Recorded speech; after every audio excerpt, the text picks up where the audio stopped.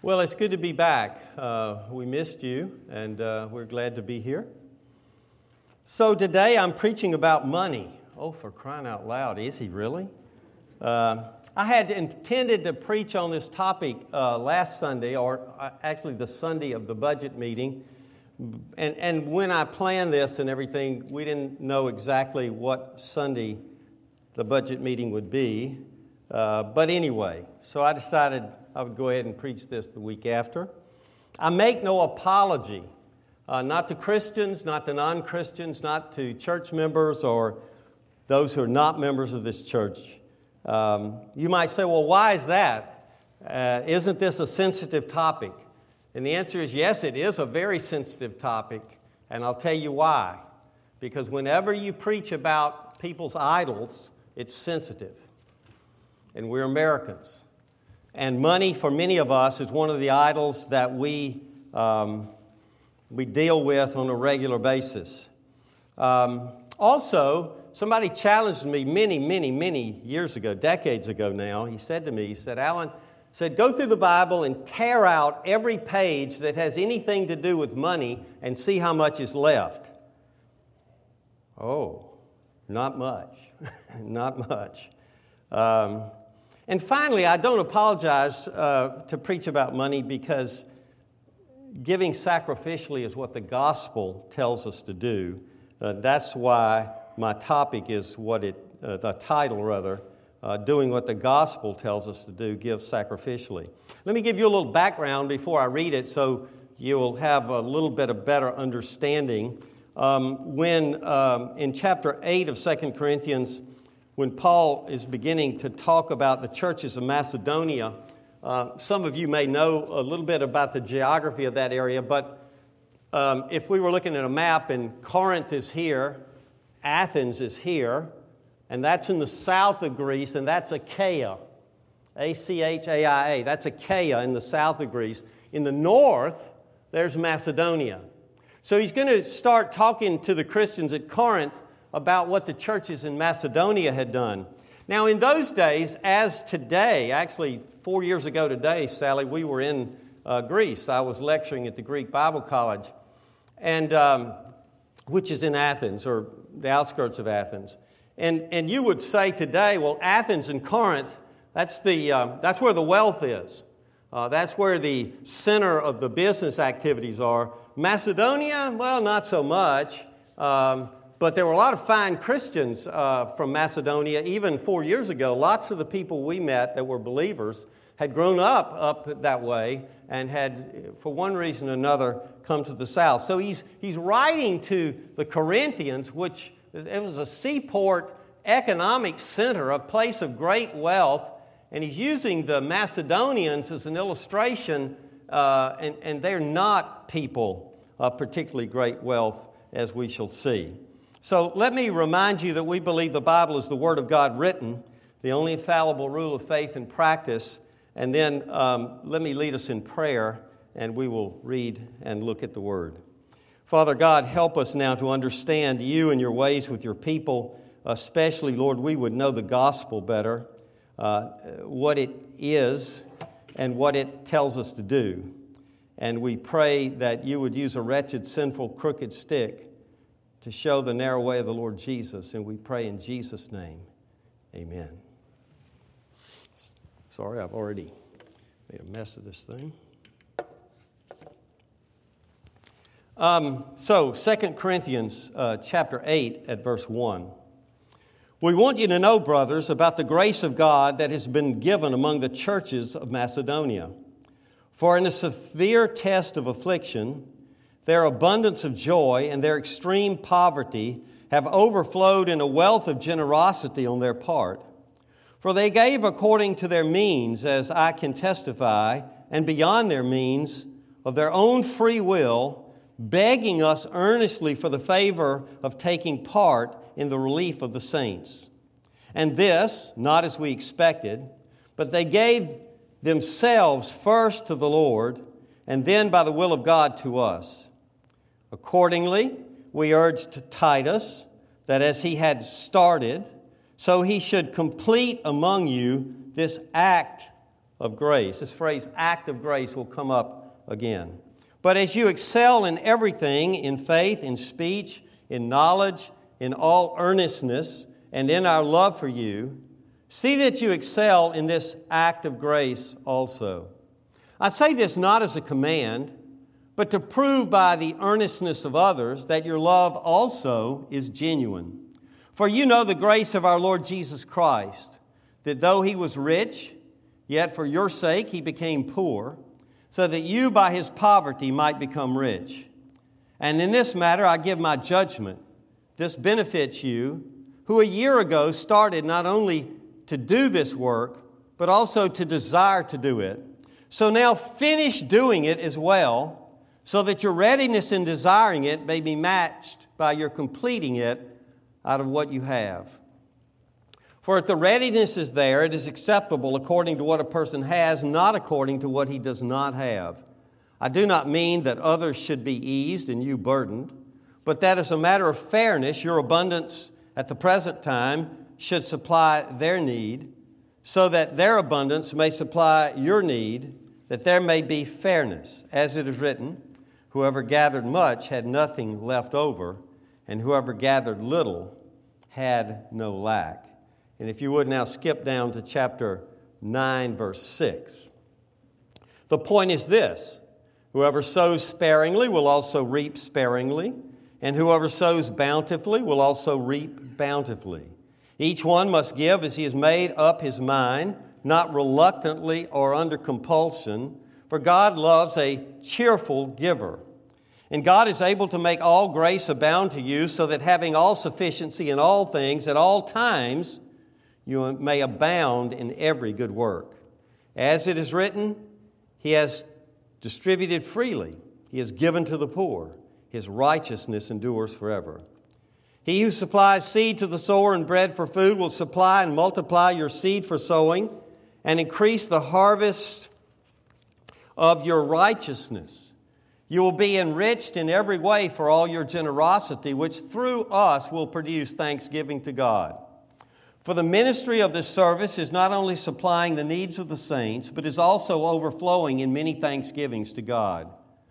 By their approval of this service, they will glorify God because of your submission flowing from your confession of the gospel of Christ, and the generosity of your contribution for them and for all others, while they long for you and pray for you because of the surpassing grace of God upon us.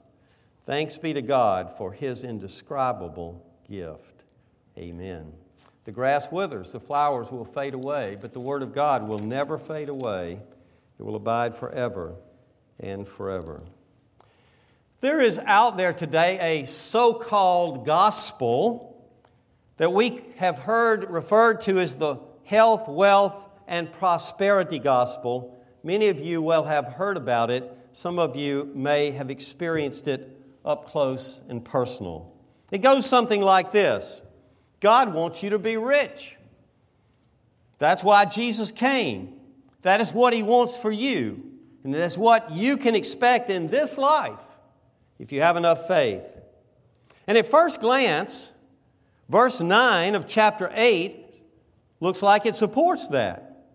For you know the grace of our Lord Jesus Christ, that though He was rich, yet for your sake He became poor, so that you by His poverty might become rich. Wow, really? But is this gospel, put gospel in quotes, I think, really true? Is it really true that God wants all Christians to have abundance of wealth, material wealth, right here, right now? I think we must dig deeper. And when we do, we see that this passage, rather than encouraging an expectation of getting or receiving, is primarily encouraging giving. Not getting, but giving. The act of grace that's mentioned twice in what we read and once in what we did not read is giving. The passage teaches us that God wants us to share our wealth for the sake of brothers and sisters in Christ who are in need.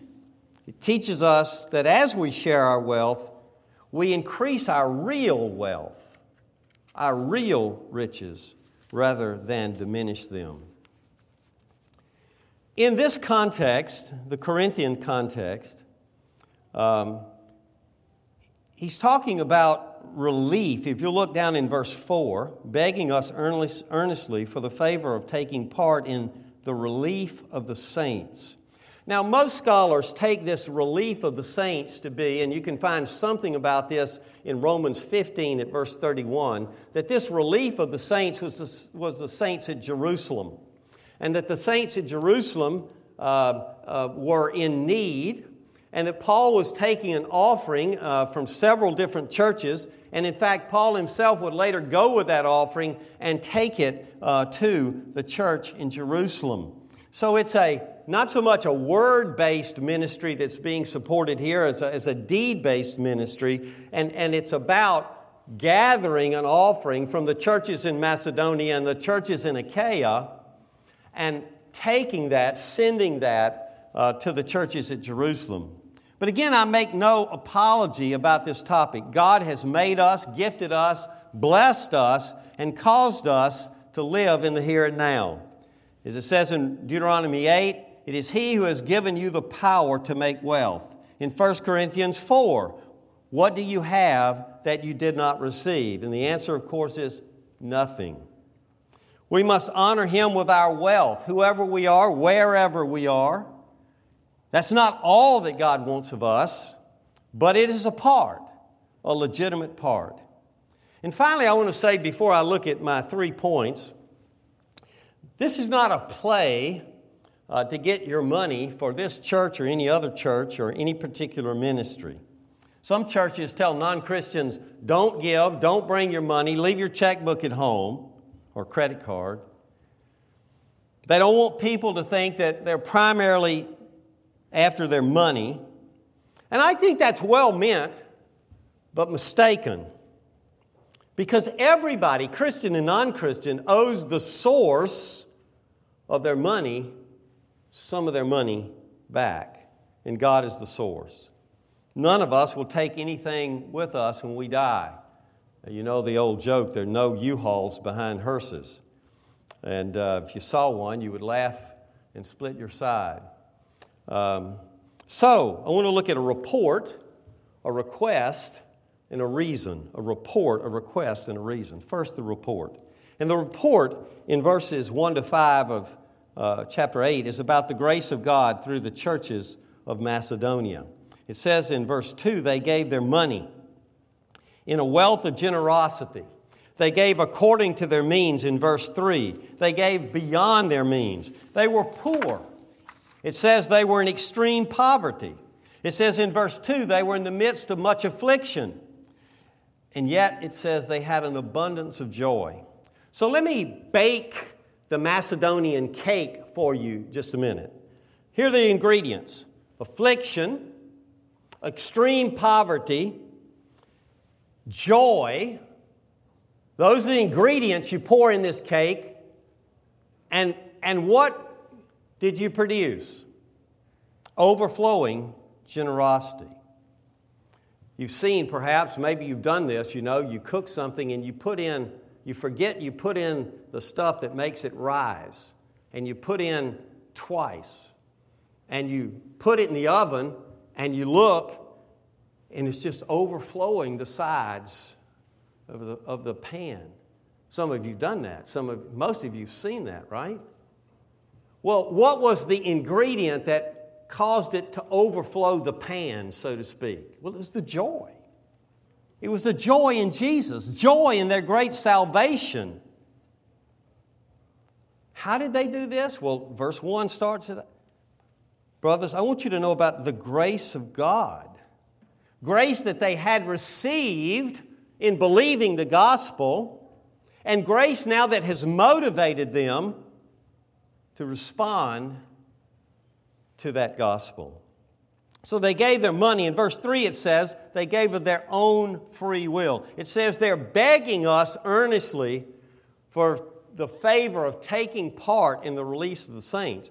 Paul didn't have to go to the Macedonians and put the screws to them and say, you really owe those people in Jerusalem a lot. After all, the gospel came through them. They were there first. You guys are also rans out here in Macedonia. He didn't go like that. These people are begging. They're begging for some of that. It's kind of like you get a stock tip of a company that's going to just go through the roof. And you think, I need some of this. I want to buy some of this. I want to invest in this. I want to get the initial public offering so that it'll just do well for me. They gave from the heart. They gave not from duty, but from desire, because they felt a unity with the church at Jerusalem. Ephesians chapter 4 has this wonderful phrase, one Lord, one faith, one baptism, one God and Father of all, who is over all and through all and in all. And they felt that. They felt that. They're living that. They knew that God had been gracious to them in giving them Jesus and in giving them everything else, and they believed that they should do unto others as God has done unto them. So they gave their money, they gave of their own free will. In verse 5 it says they gave themselves, first to the Lord, then to Paul and his companions in ministry. Why is that important? Because it's easier to give your money than to give yourself, right? Have you ever had somebody come to the door soliciting the Boy Scouts or Girl Scouts or something, and you're right in the middle of your favorite TV program, and it's kind of like, oh my goodness, I like this, but I'm right in the middle of my show, and just, here, take it, so you can get back to your show or something like that. It's much easier to give your money than to give yourself. Much easier. For most of us, that's the case. And Paul's point, of course, is if those poor Macedonians gave in this way, they're poor, they're more afflicted than you here at Corinth, then surely you should be generous as well. What does that say to us in Newburgh? What does that say to me? What does it say to you? Seems to me it says the same thing. It says the same thing. If people like the Macedonians can give beyond their means, can give in joy, can give exceedingly and abundantly, then we should too. That's the report. Secondly, the request. The request is in verse 7. But as you exceed in everything, in faith, in speech, in knowledge, and in all earnestness, and in our love for you, see that you excel in this act of grace also. I say this not as a command, but to prove by earnestness of others that your love also is genuine.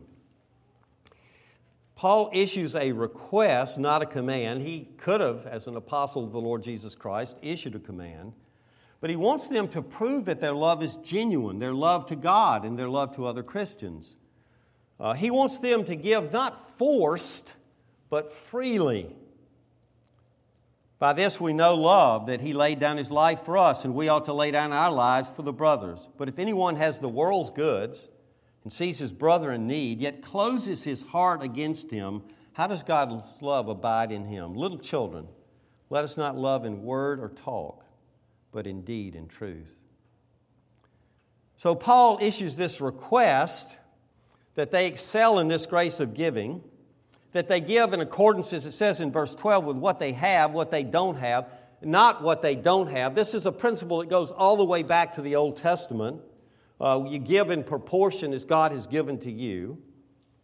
God doesn't demand or expect more than we can give, more than we have. But he wants them, and verse 7 is curious, because the church at Corinth thought that it had many spiritual gifts. And he says in verse 7, look, as you excel in everything, in faith, in speech, in knowledge, in all earnestness. So he would say to them, look, you guys have faith, you have speech, you have knowledge, you have earnestness. You need to add to that the gift of sacrificial giving. Oh. He wants them to excel in this grace. And so a church, this church, any church, an individual Christian could have lots of gifts and graces and lack some that are very important,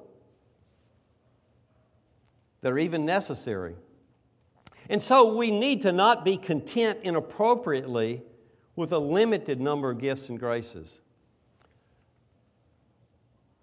And I think we get content very easily. So he issues this request, but interestingly, This is kind of surprising given how much he labors the point that he's not commanding them. But in verse 10, the request becomes an imperative request. In verse 10 it says, "And in this matter I give my judgment. This benefits you who a year ago started not only to do this work, but also to desire to do it. So now finish." The word finish is an imperative. Finish doing it. So here's what happened. So the churches there in Corinth, the church in Corinth, had begun to gather a gift for the relief of the Jerusalem church. And they were earnest, and they started out, and they petered out. And somewhere along the way during the year, this earnestness they had just kind of faded away. And so Paul, in this part of this letter, is trying to stir them up to renew that effort. And he issues this imperative that they finish, that they complete what they had started. He's telling them, look, you had a desire, you had it, and you'd started, but it's waned. And I think he's just telling them and us, don't be content without sacrificial giving. As we shall see shortly, Jesus sacrificed, and we should too. Some of us can give a lot without much sacrifice, which I think is the point of the story in Luke 21 and other places about the widow who gave the 2 small copper coins into the offering. If you want to meditate on that passage sometime, the story of the widow putting in the 2 coins, meditate on the word more in that passage. I find it the most intriguing word in the whole passage there when Jesus says she put in more. And you meditate on, so what does more mean? And it's a very illuminating passage. So we've got a report, we've got a request, and thirdly, we've got a reason. And the reason is a reminder. It's the self-giving grace of our Lord Jesus Christ in verse 9. "For you know the grace of our Lord Jesus Christ, that though he was rich, yet for your sake he became poor, so that you by his poverty might become rich." So this reason, this motivation is the reminder of the gospel, of the example of Jesus Christ. He was rich. He was rich. It says in John chapter 1 that he was involved in the creation of all things. He's eternally pre-existent with the Father in heaven. And because he creates everything, he owns everything. He was of the same substance and equal in power and glory with the Father. Though he is rich, yet for your sake, that was his motive, for your sake he became poor. For us, he became poor. For my sin and your sin, he became poor. Voluntarily, without ceasing to be rich. He was incarnate. He was crucified. He sacrificed himself freely and voluntarily. Talking about that in Philippians 2, it says, "Who, though he was in the form of God, did not count equality with God a thing to be grasped, but made himself nothing, taking the form of a servant. Being born in the likeness of man and being found in human form, he humbled himself by becoming obedient to the point of death, even death of a cross." So he's bringing out the gospel as a reminder and a reason why that they should continue and finish what they've started in regard to this relief offering for the church in Jerusalem. So that by his poverty we might become rich. The causative agent of our richness is the poverty of Jesus Christ, the humbling of Jesus Christ, the sacrifice of Jesus Christ. So that by his poverty you might become rich. Rich not in dollars today or tomorrow, but rich in righteousness, rich in blessing. 2 Corinthians 6, as poor, this is Paul writing, as poor yet making many rich, as having nothing yet possessing everything. Ephesians 2, so that in the coming ages He might show the immeasurable riches of His grace and kindness toward us in Christ Jesus. Colossians 1. To them, that is the Gentiles, I like this because I'm a Gentile ethnically.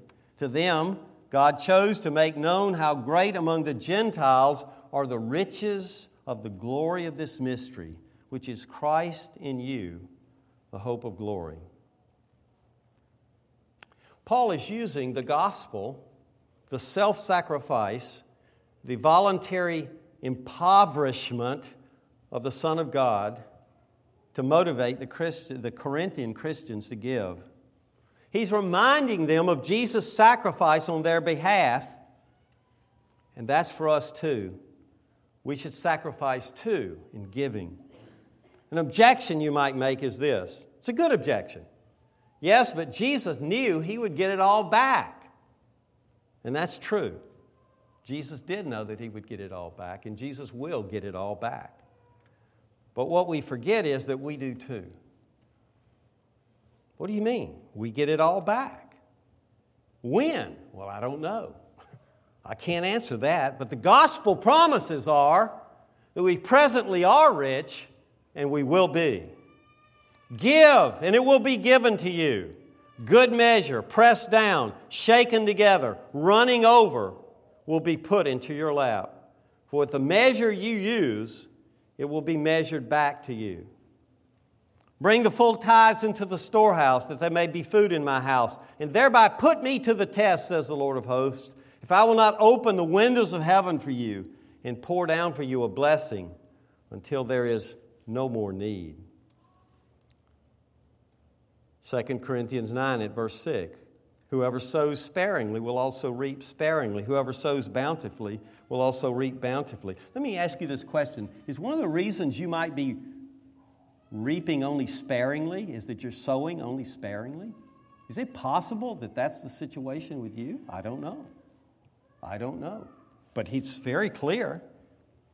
Whoever sows sparingly will reap sparingly. Whoever sows bountifully will reap bountifully. Each one must give as he's made up his mind, not reluctantly or under compulsion, for God loves a cheerful giver. Very interesting, in the Greek language, the word for cheerful is transliterated hilarious. God loves a hilarious giver. God is able to make all grace abound to you, so that having all sufficiency in all things at all times, you may abound in every good work. I could go on and on. Let me give you one more. Do not lay up for yourselves treasures on earth, where moth and rust destroy and where thieves break in and steal. But lay up for yourselves treasures in heaven, where neither moth nor rust destroys and where thieves do not break in and steal. I said there are no U-Hauls behind hearses. You can't take it with you. That's right. But you can send it on ahead. You can send it on ahead. What do you mean send it on ahead? Well, you can lay up for yourself treasures in heaven. And not the only way you do that is through sacrificial giving, but I think it's one way you do that. If you give in faith, you give motivated by the gospel, you send it on ahead. And moth and rust don't destroy it. Economic downturns don't impact it. Devaluation of currency doesn't do anything to it. It's a good investment, actually. It's a very good investment. Well, let me bring it to a close this way. There are really several biblical motivations for giving. One of them is creation. God created me. God created everything. God in His mercy has given me some of it. God created. God owns it. That's really a legitimate motivation for giving. Another one is sustenance. God sustains me. He sustains all things by the word of His power. And His sustenance, along with His creation, are, I think, a good motivation or impetus to give. His commands, He does command us to give. This passage is not focused on command, but He does. Another thing, though, is the conduct of those who, like these believers in Macedonia, in using examples like that. But the highest motivation, I think, the richest, the deepest, is this. It's the gospel. He was rich, yet for our sakes He became poor, so that we, by His poverty, might become rich. The grace of God in Jesus Christ to us should lead to the grace of God through us to other believers and other people in other ministries. What does the gospel tell us to do? Well, the gospel tells us to do many things, but one is that it tells us to give freely and voluntarily and abundantly and sacrificially. Jesus did, and we should too. He who has ears to hear, let him hear what the Spirit is saying to the church. Let us pray. Lord our God, wake us up to the eternal realities that we will take nothing with us, but that we might send it on ahead by laying up treasures in heaven. Forgive us that some of us have played the fool, and we have thought and believed the lie that he who has the most toys wins. No, the gospel tells us that it's not toys that cause us to win. It's Jesus that gives the victory. Lord, I pray that your word and spirit would speak to my heart, all our hearts, that you would help us to respond to the gospel with sacrificial giving. In Christ's name, amen. Our tithes and offerings are being taken in a box in the foyer, and there are other ways to give as well. You can find those online. There are various prayers there for people in various places of spiritual need, and I would direct them to you. And then I would ask you to turn the page and please stand as we confess the historic faith using the Apostles' Creed. Please stand if you're able. Christian, what is it that you believe? I believe in God, the Father Almighty, maker of heaven and earth, and in Jesus Christ, His only Son, our Lord, who was conceived by the Holy Spirit, born of the Virgin Mary, suffered under Pontius Pilate, was crucified, died, and buried. He descended into hell. The third day He rose again from the dead. He ascended into heaven and is seated at the right hand of God, the Father Almighty. From thence He shall come to judge the living and the dead. I believe in the Holy Spirit, the Lord and Church, the communion of saints, the forgiveness of sins, the resurrection of the body, and the life everlasting. Amen. Please be seated. It is my privilege, acting as a spokesman for Jesus Christ. This is the Lord's table, and it's really Jesus that invites you to His table. I speak only for Him. It's not my table, it's not our table, it's His table. And I would remind you of these words of institution from 1 Corinthians chapter 11, where writing under the inspiration of the Holy Spirit, the Apostle Paul said, "For I received from the Lord what I also delivered to you, that the Lord Jesus on the night when He was betrayed took bread, and when He had given thanks, He broke it and said, 'This is my body which is for you. Do this in remembrance of me.' In the same way also He took the cup after supper, saying, 'This cup is the new covenant in my blood. Do this as often as you drink it in remembrance of me. For as often as you eat this bread and drink the cup, you proclaim the Lord's death until He comes.' Amen." Friends, if you know and love the Lord Jesus Christ, if you are desirous of turning from your sin and turning to Jesus, if you're a member in good standing in a branch of Christ Church that believes the gospel by grace alone, through faith alone, in Christ alone, that we're made right with God, then we welcome you to come and partake with us this morning. As I said, it's not our table, it's the Lord's table. If those things are not true of you, we ask you to refrain. You can remain in your seat and meditate upon the things that have been said and are being symbolized.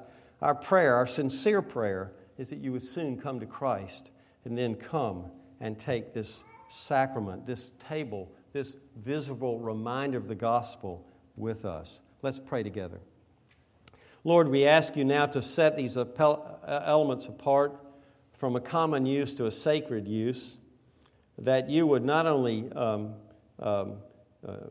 come and that you would come and transform us from one degree of glory to another, that as we feed on Christ by faith, that we would be enriched and that we would grow, and that the gospel and its promises would enliven and energize us to live in newness of life for you. Lord, I pray that you would be with every partaker and every person that does not partake. Lord, that you would work your work as we see a visible example, reminder of the gospel. In Jesus' name, amen.